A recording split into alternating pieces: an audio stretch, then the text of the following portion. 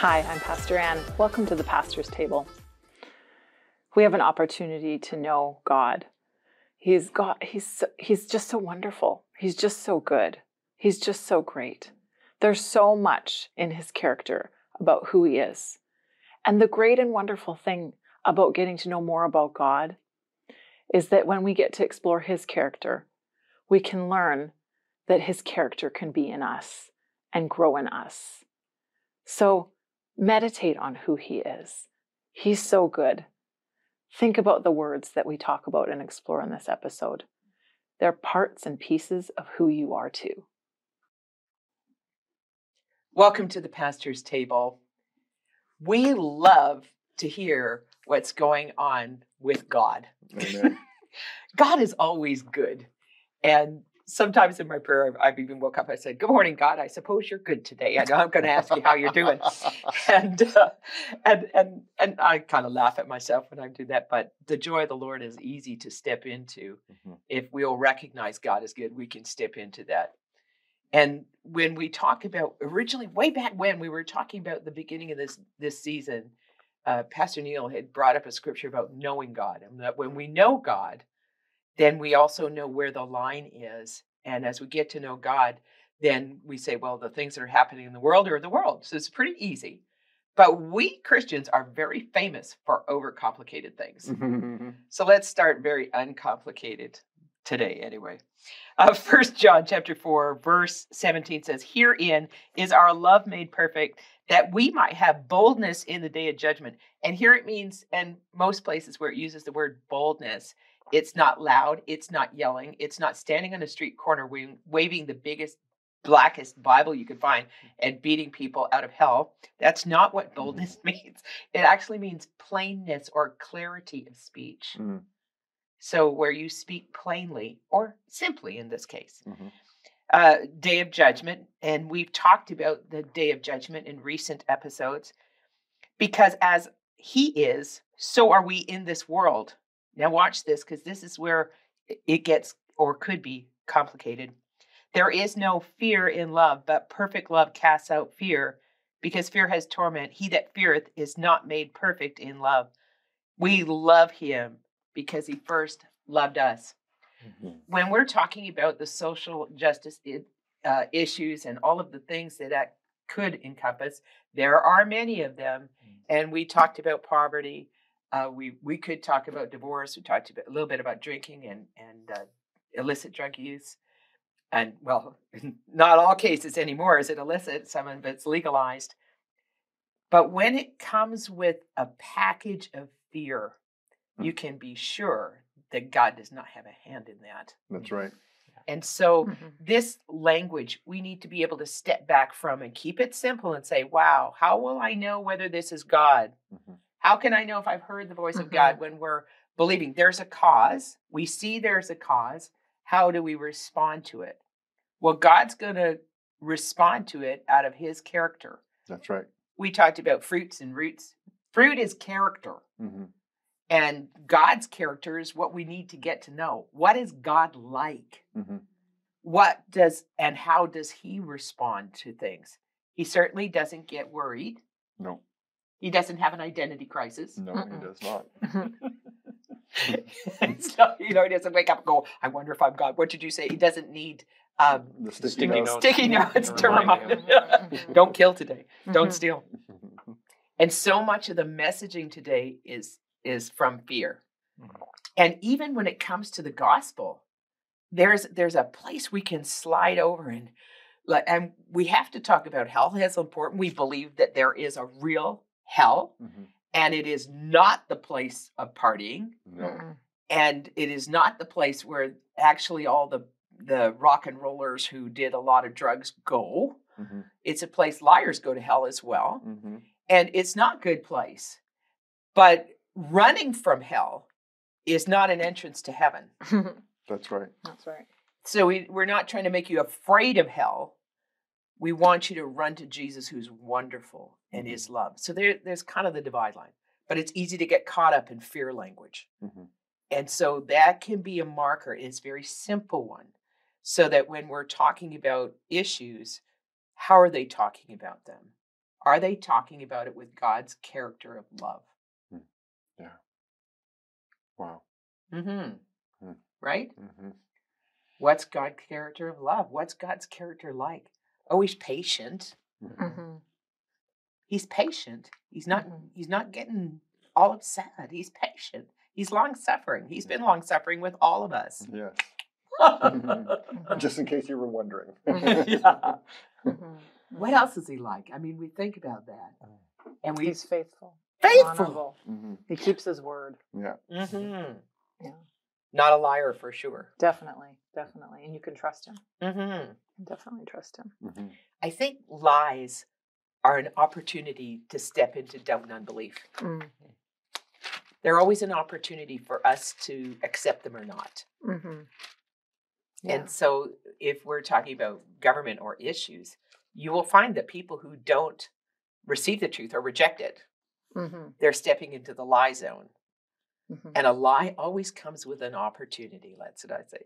You know, we all, we always have that feeling.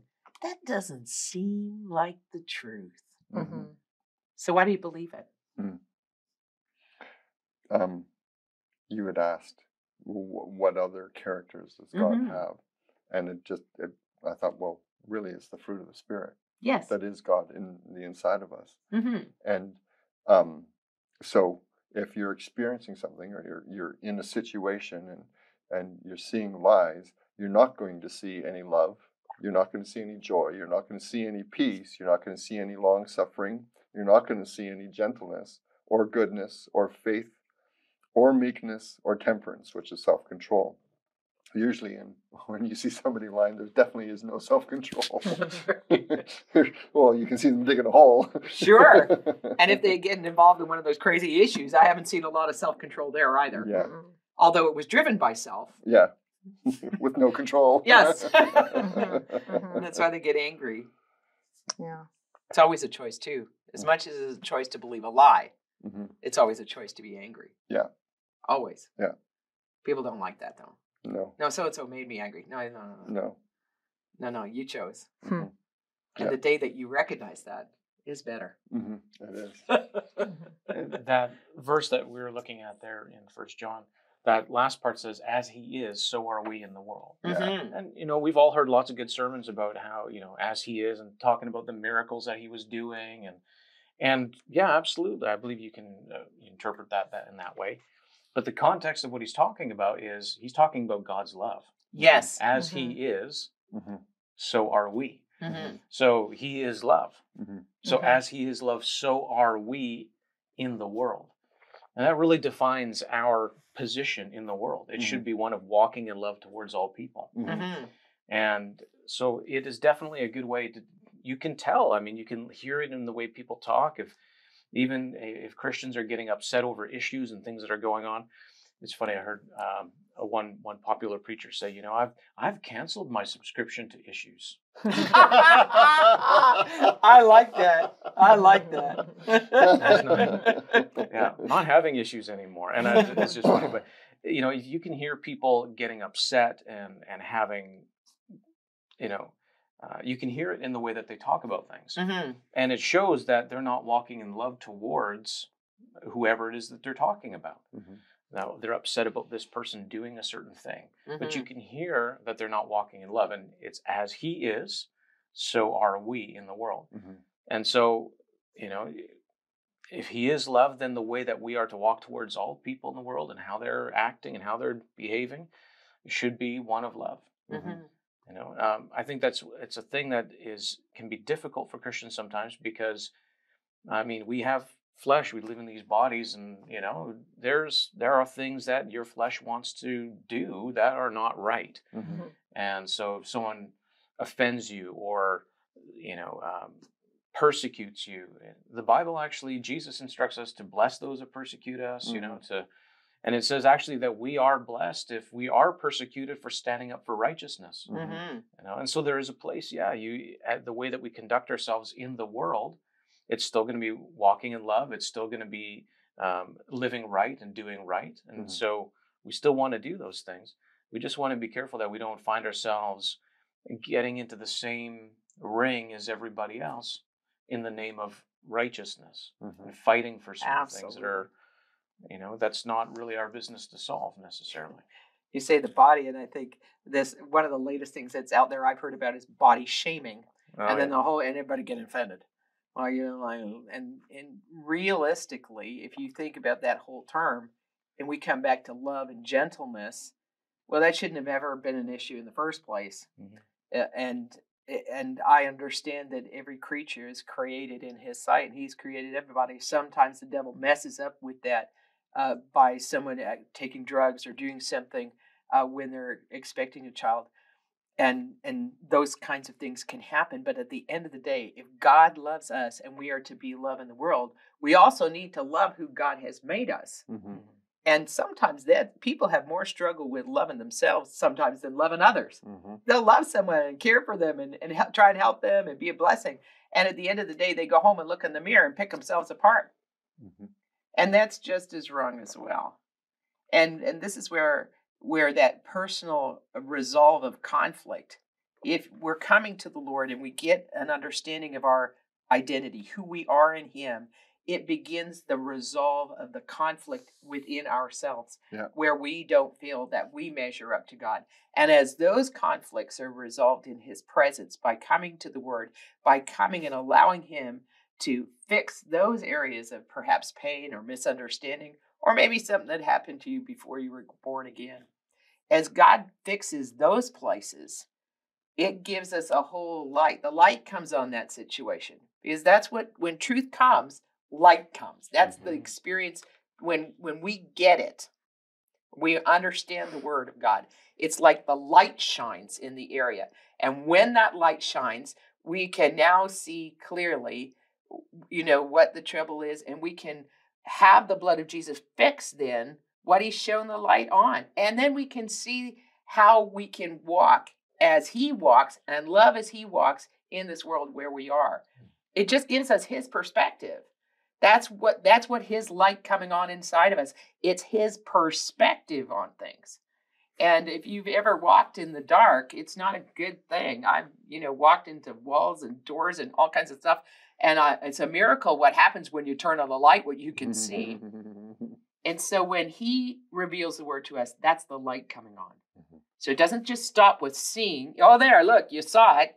He doesn't leave you in the place of, oh, look, there it is. That wouldn't be love. No. And that part what you mentioned, we don't often talk about the gentle part of God. Yeah. In my experience with the Lord helping me in my life, there is a gentle hand that comes. Yeah.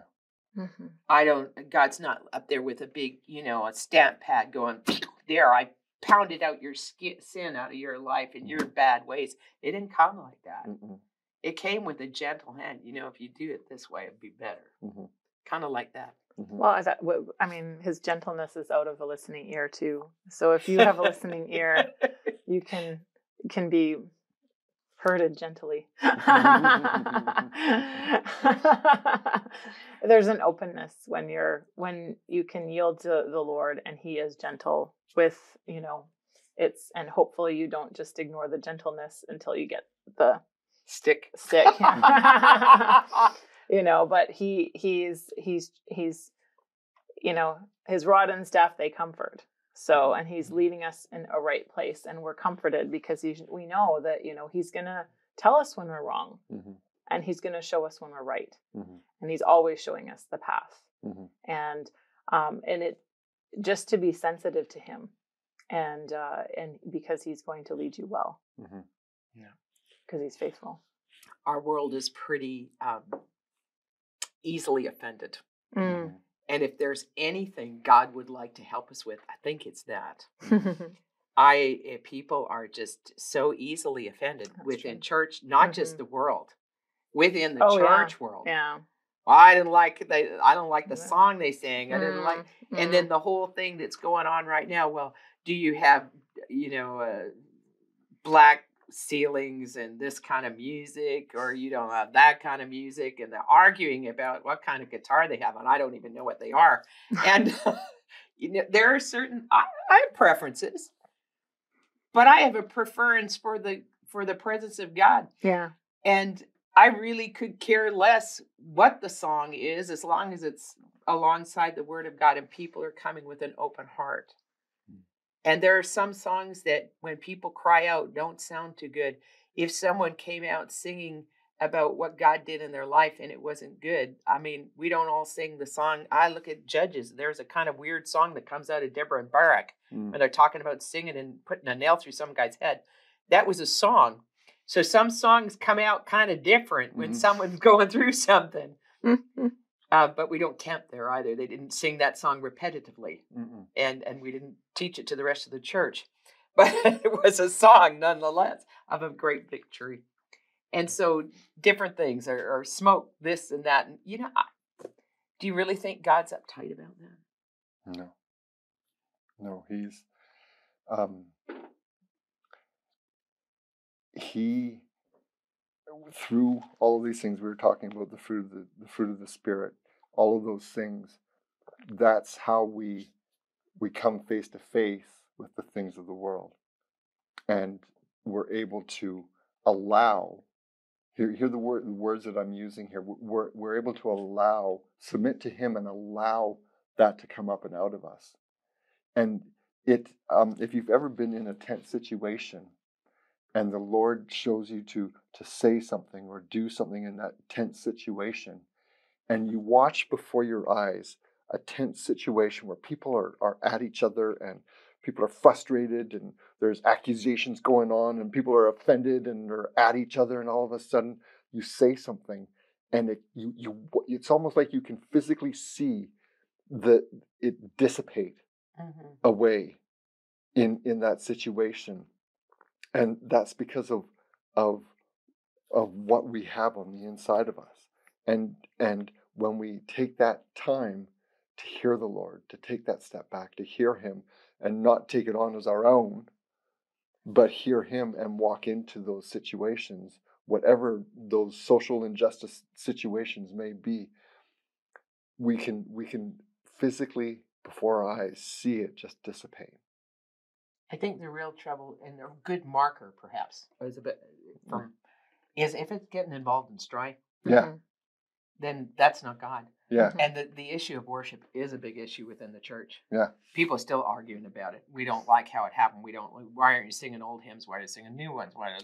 This song is, repetitive. It has 3 words and they sing it 7 times and then they sing it 7 more. It's the same 3 words. Well, I've noticed in the Bible, in the book of Psalms, there are a few like that. Just saying that was older too. And an older hymn. The point is, what is the motive behind it? Is it about self? Is it about, you can't say anything to this worship leader because then they're going to be offended and walk off the stage, and, you touched where you don't know anything about music? If it's really about the Lord, that's the thing. Yeah. I'm sure, you play in a worship team. And so do you. I'm probably stepping in the wrong direction here. But I know people have all kinds of uptightness where worship is concerned. It's not that I've never been uptight. I have, but I watched through the transition. I grew up in a church that sang only hymns and knew what they were weeks before they sang them, and had a big plan, and they stuck to the plan, and they never broke the plan. And sometimes the Lord still used that. Which was probably really miraculous. We have a different style today. And I think if we keep the learning part open, I think that's good. So now that I've trod all over the worship part, what do you think?